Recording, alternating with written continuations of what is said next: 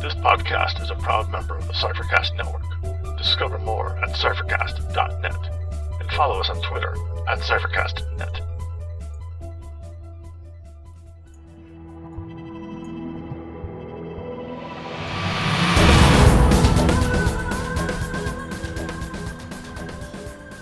Welcome to Incantations, an Invisible Sun podcast. I'm Scott. And I'm Dave. And we'll be your guides along the path of suns. Today we sing one spell. With Playing with the World's Toys, we talk about how to tie spells and magical abilities to the colors of the suns. Join us on the path of suns, and we may uncover a secret or two.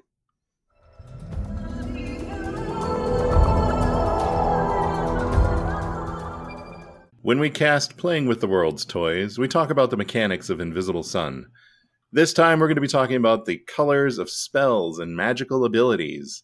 And we're going to figure out how to identify where spells should go as they're being cast, which is something I've been running into a bit more frequently at my own table. So I'm going to go over all the colors that we have and give you a brief description of what each of them covers. And then we can get into the details of what all that means. And then I think we're going to talk about some of the spells that are out there and take a look at some of the examples that we can pull from there. So first things first, you can find this information in The Way on pages 10 through 11. There's a section in there called Colors. So you can just read through that and it's going to give you this nice little overview. So the first thing it opens up with is that spells and magical abilities are almost always tied to a color. I am not super interested in finding the spells or abilities that are not tied to a color at this point. That sounds like an exception that could be interesting, but I don't want to talk about that. So the colors, we're going to walk through the Path of Suns here. So our first color we have is silver, which is creation, and that's creating something from nothing. Then we have green, which is the quickening. This is a broad category, and it involves motion and anything that's alive. We have the blue sun next, which is the mind, which covers telepathy, mind reading, memory alteration, dream modification. Pretty much any emotional effect is going to be something blue. The thing that they noted here is that this is something that never directly impacts the physical world. Next up, we have indigo, which is truth. And this is where you're going to find spells and effects that handle divinations, revelations, improve the senses. This would also be for communication, not telepathy, and translation. Then we have gray, which is illusion. These are practices that hide and deceive, disguise or confuse, or just involve falsehoods. Next up, we have pale, which I think, I don't know. This one won't be hard to really talk about, but it's a little bit weird to think about. So these are effects that physically reach beyond the normal bounds. And that would be conjuring, banishing, and restoring souls and the like. Next up, we have ruin, which would be harming something else. And then we have gold, which is transformation. So these are practices that physically change something into something else. Finally, we have the invisible sun, which covers protection spells. And these are practices that grant protection of any kind. And these are considered to be the most fundamental of magical effects. So, all right. Does all that make sense, Scott? I can see where there will be problems implementing some of these categories, but it does make sense. Yeah. All right. Let's talk about silver real quick. So silver is the sun of creation, and this is the practice of creating something from nothing, which I think is important because as we've ruled it at our table, I feel like silver and gold can kind of get mixed up a little bit because they both involve like transforming and getting something. But with silver, you're creating that something whole cloth. It's right, something that's totally new. as opposed to taking something and making it into something else. Yeah, so here's an example spell for silver. This is Heaven and Earth Are Mine. This is a general spell. It's level 9. And what it says is, I can pluck a star from the sky or call up a mass of molten metal from the ground. Either way, I now have an enormous burning hot weapon that I can wield to attack a medium area, etc., etc. So this is where I find it to be. Yeah, it sounds a lot like gold because you're taking a star or you're getting a mass of molten metal, and now you have a weapon. Like, it sounds like you're taking something and turning it into something else. So, like, how do you make that make sense? Well, it makes more sense in a meta interpretation than in a literal in-game interpretation. Mm-hmm. The meta interpretation is there's something that's not part of your narrative that suddenly becomes part of your narrative, and so it's creating narratively nothing, or it's creating narratively something out of narratively nothing. Mm-hmm. But it does so by rewriting the narrative to say where it came from. Sure. So I guess you could probably make this a gold spell if you required something in order to cast it. Like, instead of pulling a star from the sky or just, getting a mass of molten metal from the ground, that sentence could instead say, I take a stick from a herb. Yeah, I take a staff that I am holding in my hand and turn it into this, extremely powerful weapon. Shillelagh. Yeah, that would be clearly gold. I think the proper pronunciation is Shillelagh. Okay. Well, whatever the pronunciation of that particular spell might be, I think you're right that transforming a staff into something else is clearly gold. Oh, so that would be Stick the Snake. Yes. Manifesting a staff that didn't previously exist into your hand would be clearly silver. But would it be clearly silver? Hold on a second. We're going to get to this in a little bit. Is it clearly silver, or are you conjuring something? Oh, well, if it existed in some other world before you were transporting it across the boundary of worlds, okay, then it might be pale. Pale to me is really the hardest one to adjudicate because it's not just necromancy; it's beyond that. Okay, so conjuration, what you're saying is you are bringing something forth that already existed somewhere else. Right. So you're in some sense relocating it. Okay. Yeah. So, like, maybe you're transporting it from another dimension? Something like that, but not movement. Right. And it may depend upon whether there's an active volition on the part of whatever is moving. So a person moving from one sun to another is moving actively, voluntarily, and that's green. Whereas pale is, especially in relation to inanimate objects that don't have volition, is just pulling them out of somewhere without that active volition. So we don't think of them as moving necessarily, at least from the perspective of the staff. The staff isn't moving. In some sense, the world's moving around it. So if I'm trying to figure out if a spell is silver, which is the sun we're talking about, not green or pale, but we'll get there. So if I'm trying to figure out if a spell is silver, if I'm creating something, it's something that didn't exist before. It didn't exist somewhere else. And I am crafting it from a starting point of 0.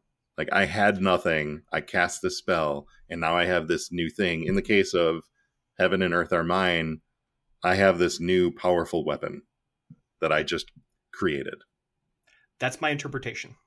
Okay, cool. All right, I can get on board with that. So how about we move on to green? Okay. Part of green is really easy. Part of green just covers everything living. But I guess I shouldn't say it's really easy because it involves anything that's alive. So this could, the example they have here is closing a wound. This would have to do with life. It's not about destruction. So you're not going to be using green to inflict harm directly upon somebody like that. Mm-hmm. But I guess, would this be a green effect if you were to cast a spell that bends the trees and vines to your will so that you can, tie somebody up and perhaps choke them? Even if that would be the opposite of movement, I would think so. Well, it's not because movement of the vines. It's not. It is involving the movement of the vines, if not the movement of the target. But it's also like the vines are living things. The vines are living things which you're interacting with here. Yes. Which is why I think that would make it green. Anyway, yeah. Green is anything that's alive and also motion. So, as you were saying, like movement. I guess that's pretty straightforward. The movement part. And again, I think that I distinguish movement from conjuration in that movement's happening both within a sun, or it is happening by an act of a choice on the part of whoever is moving. Well, how about this? Here's the example spell that I pulled. I have a couple actually. Refusal. This is level 6 green spell. If you know a nearby being's... No, not this one. I want revocation of position is the one I want. This is level 8. You cast this spell on a faraway being that has moved instantaneously via magic since the last sun rose. It can be somebody who teleported or was summoned or somebody who stepped through a magical portal. The being is returned to wherever they were when the magic was initiated. So this is a green spell, and you're moving something else. Potentially across the boundaries of the suns. Yeah, and this is, I think a lot of these spells you could imagine having secondary colors. Mm-hmm. And if for the spells as written, as in on the card, I would just say, look, go with it.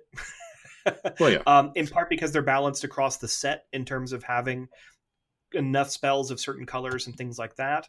However, if we're trying to classify other spell effects that do not have spell cards, like weavings, and this is where it comes up a lot. Yeah, I would let players define those if they could convince me it's within a reasonable interpretation. So in this case, the revocation of position, I would think could reasonably be argued to be either green or pale, unless you have decided the table that pale, it says it affects the effects that physically reach beyond the normal bounds, but if you limit that to souls, because the examples are conjuring, banishing, and restoring a soul. Mm-hmm. So if somehow pale is limited to soul magic, then affecting things that do not have souls would and their position would be green magic. Though revocation of positions affecting a creature, I believe it says, what is it? A being. There is another significant spell in green called Pathwalker, and this is one of the as far as I can tell, it's one of the easiest ways to open up the Path of Suns to a group of players. It's a level 4 spell that allows you to walk along the Path of Suns, either to the next sun or to the previous sun's night side aspect. Mm-hmm. And that's a green spell, and that's about transportation. It's about movement. Yes. But you're also moving between suns. Yeah, if you are... I think these are... If movement of yourself is almost always green... but again, with these, if it's not listed on a card because it's a weaving or something along similar lines, I would certainly listen to the possibility that this could be silver, especially if it's affecting some other entity and is working as if it were a conjuring or a banishing. Yeah, that makes sense. And weavings always involve negotiation, so it doesn't surprise me that much that you have to negotiate over the color of the spell a little bit as well. Yeah, and I think that's part of the fun of, weaving spells. It's like, is this motion? I don't remember exactly how we judged it the first time, but the first time my weaver decided to teleport somewhere, that would have been a green effect. Teleportation is movement, it's motion, it's moving from one place to another instantaneously, and that's green. The big question would be, I believe there are secrets that make it easier or give you bonuses to casting spells of a certain color. We should talk about secrets at some point and figure that out. Yeah, because I wonder if those would affect all spell effects that have that color and not just spells that have that assigned color.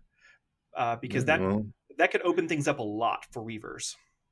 Well, I mean, weavers, they're going to cast spells, so if it's something that affects spells, it's going to help them there. Yeah, I need to check that language. I wasn't careful enough in my reading. Let's talk about the next sun. Let's talk about blue. So blue magic is telepathy and mind reading. This is all stuff that has to do with the mind, and dreams and emotions. And so this is something that never directly impacts the physical world. And I think the spot that you could get tripped up here is deceiving the mind, creating falsehoods that trick the mind, because that sort of magic, those sort of effects would fall under gray, whereas blue, this is where you have the little bit of overlap. Blue has memory alteration, but it's somehow different. So the spell that I grabbed here, I think, is another good example of how the spells can kind of break the rules that are written down in the book. And this is going to break it doesn't directly impact the physical world. I mean, it doesn't break it. It just follows that guideline. But so the spell is Self-Mutilations, level 3. I send a nearby person into a whole new realm of fear and madness, compelling them to inflict their standard amount of damage on themselves. So you are impacting the physical world, but you're doing it by affecting their mental state. You could make a case here for blue, for pale, for gray, or for red. Mm-hmm. Well, I think the flavor here is what distinguishes it from red. Like the flavor here is, you're messing with the person's mind in order to have them do the damage. It manifests physically, but only because you've adjusted their emotional state. Though it gets quite dangerous to start breaking down causal chains of spells to classify what does damage and what does not. But yeah, I agree with you. But this is certainly a strong overlap between blue and gray. Definitely. Yeah, there's a strong overlap. I think the first time we created... No, I think I actually might have done this right. I created like an illusory wall that hid a door, and I think I may have called that gray, but there was also a trap on it that was a blue spell effect that trapped the characters in a dream. I mean, trapping them in a dream feels a little bit like a deception because it seems real, but it's a dream modification. Yeah, and another thing I might use to lean one way or the other is if the magic, if it deals damage, like especially like anguish, that is probably blue. Whereas illusion is usually something that does not exist in the world, doesn't have an effect on the world, and is also something that might be shared across multiple viewers or perceivers. But these are very soft rules for distinguishing blue from gray, because this is, those overlap a lot. Yeah, it's all up to your interpretation. So let's talk about truth, indigo. So a lot of the divination spells that you're going to find in the game are indigo. There's one that's blue for some reason, and I'm not sure exactly why. But most of them are going to be indigo. And it makes sense because divinations are spells that get you answers. They give you the truth about the world. Those are revelations. All that makes sense. Like, cool. That makes sense to me. This also, kind of steps on Blue's toes a little bit with communication. However, it's not telepathy. It's communication in some other form. And also translation, which that makes sense too. So I've got an example here called Canorous Plea, and this will show you what the communication aspect of truth or indigo is going to be. I sing a plea for help and am heard by someone I designate, no matter how far away they are. Sounds like telepathy to me. It sounds a lot like that. But it's got a facet of sound. So, I mean, yeah, it sounds like telepathy. It could be telepathy. But the flavor of this spell, which is more important than the mechanical reasoning for it, is that you are shouting for help, and whoever needs to hear it hears it. And that's the thing with Invisible Sun. At least for me, like the mechanics are there to support the story you're telling, but the mechanics aren't the most important part of the game. Yeah, by and large, I interpret the mechanics very rarely to say no. Yes, correct. That's where I'm at. Do we have anything to talk about with Indigo? I mean, it kind of makes sense. No, I think that's one of the clearer ones actually, because it is mostly divination. Yes. All right. We've talked about the gray sun a little bit. So gray illusion. We've covered a lot of what happens in gray just by talking about what blue is like and what blue might not be. So the example I have here is Object Arcanum. This is a level 1 spell. I hide an object that I can hold in one hand somewhere on my person. It doesn't matter whether I have something on me or with me that's large enough to conceal it. So that's a gray spell. You're deceiving, somebody who's trying to find something on your person. The other example I had was creating an illusory wall to hide a door from the players. Would this be where you would put spell effects that you would use to, I guess, con your way into an exclusive party that you're not allowed into? So, if the social effect was one of deception, so like pretending to be someone you're not, pretending to be invited when you're not, Doctor Who's magical paper, that sort of stuff would clearly be gray. And notice this description of Object Arcanum does not include any reference to the mind of the perceiver. Correct. It's talking about the effect on the object itself as if that effect is independent of whoever is doing the perceiving, which again might be a way to distinguish blue from gray sometimes, but I don't believe that's going to be a perfect rule. It's there that might give you a sense of how to lean one way if you have to make a decision. Well, and here's the other thing: the spell Object, what was it called? Object Arcanum. Yes. You're physically hiding something, and with blue, if you were going for the same effect, you wouldn't be physically hiding something. You would be obscuring something from people's minds. Right. Independent of the specific identity of the person.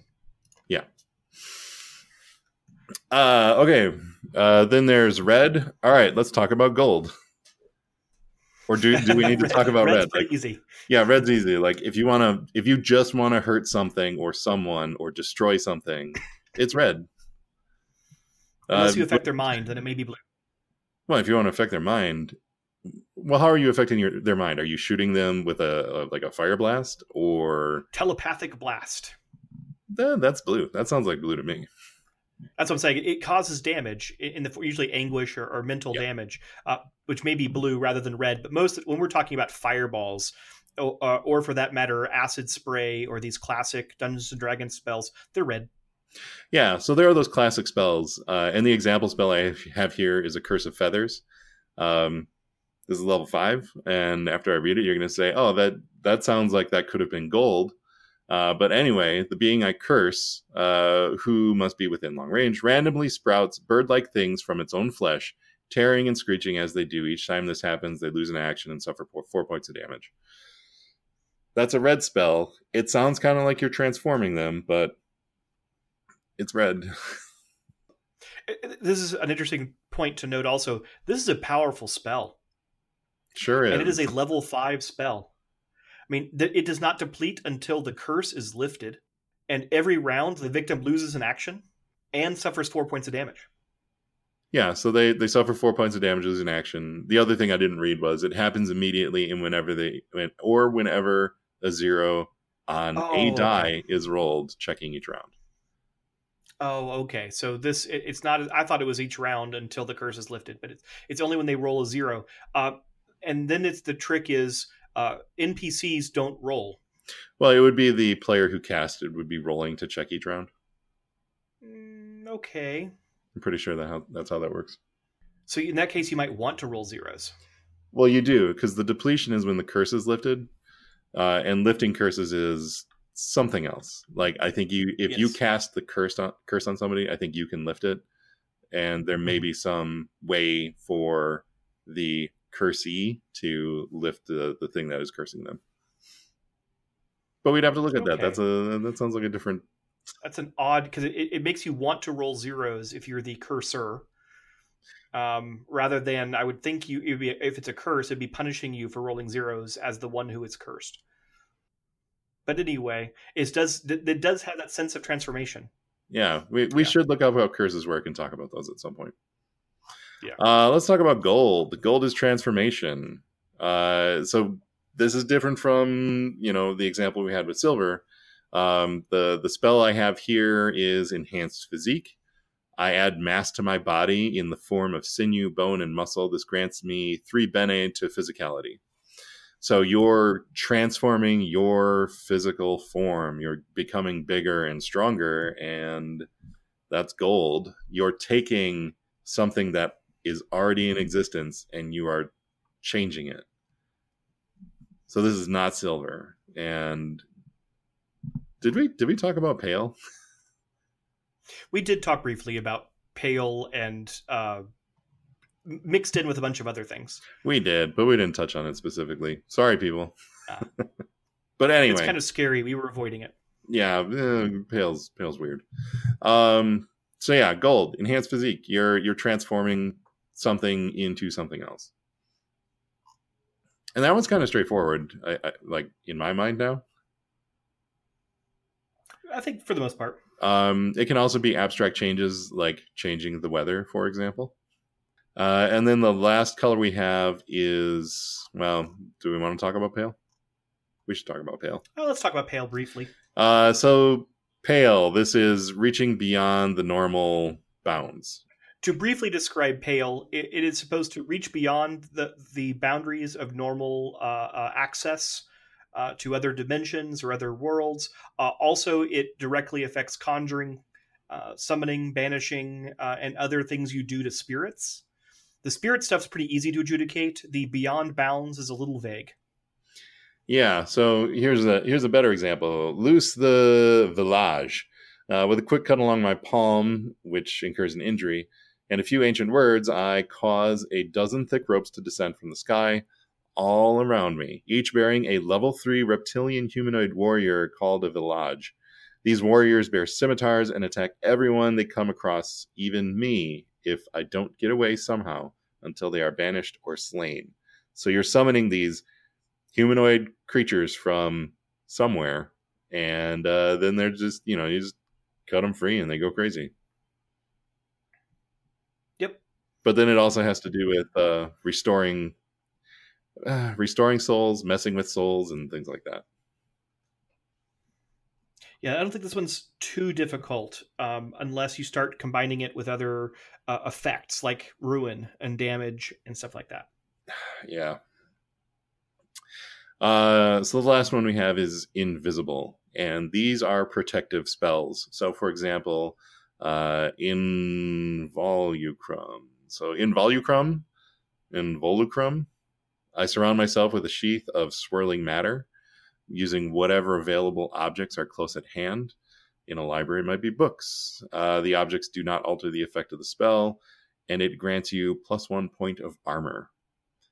So a lot of invisible spells are going to be protective like this. They're going to give you armor. They're going to, protect you in some other way. But invisible is protection, and that's pretty straightforward.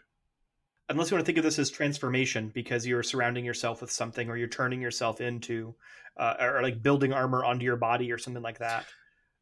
Yeah, but I think when you look at what the intent of the spell is, you're trying to build armor up around yourself, and I would say that's probably invisible. And that might be a great note to end on, actually, that these systems may be clearest if you just ask about the intent of the spell itself. Mm-hmm. If the intent is first and foremost to cause damage, it's red. Whether it does so through any of these other means, whether it's summoning a block of stone to drop on Wile E. Coyote or whatever it is, if its intent is to cause ruin, it's red.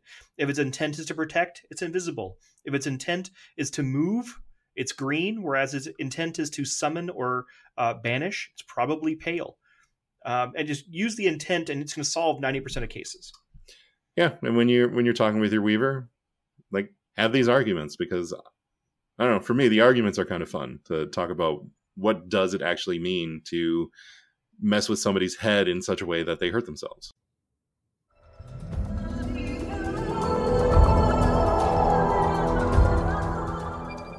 This ends our walk. Maybe you discovered something today. Maybe you need to look closer. The music was titled Beyond from Wes Otis and Plate Mail Games. It is available from DriveThru RPG. Invisible Sun is the intellectual property of Monte Cook Games. You can find a link to their website in the show notes. You can find our blog at incantationspodcast.blogspot.com or email us at incantationspodcast@gmail.com. You can find me at Agonseer, that's at AGONSEER, on Twitter. And you can find me at Tex_Red on Twitter. So please leave us a rating and a review on iTunes or whichever podcast app you are using. It really helps us out. We also like seeing ratings and reviews, whether they're good or bad. Or else just tell a friend about the show. That's another great way to get the word out and help people find us.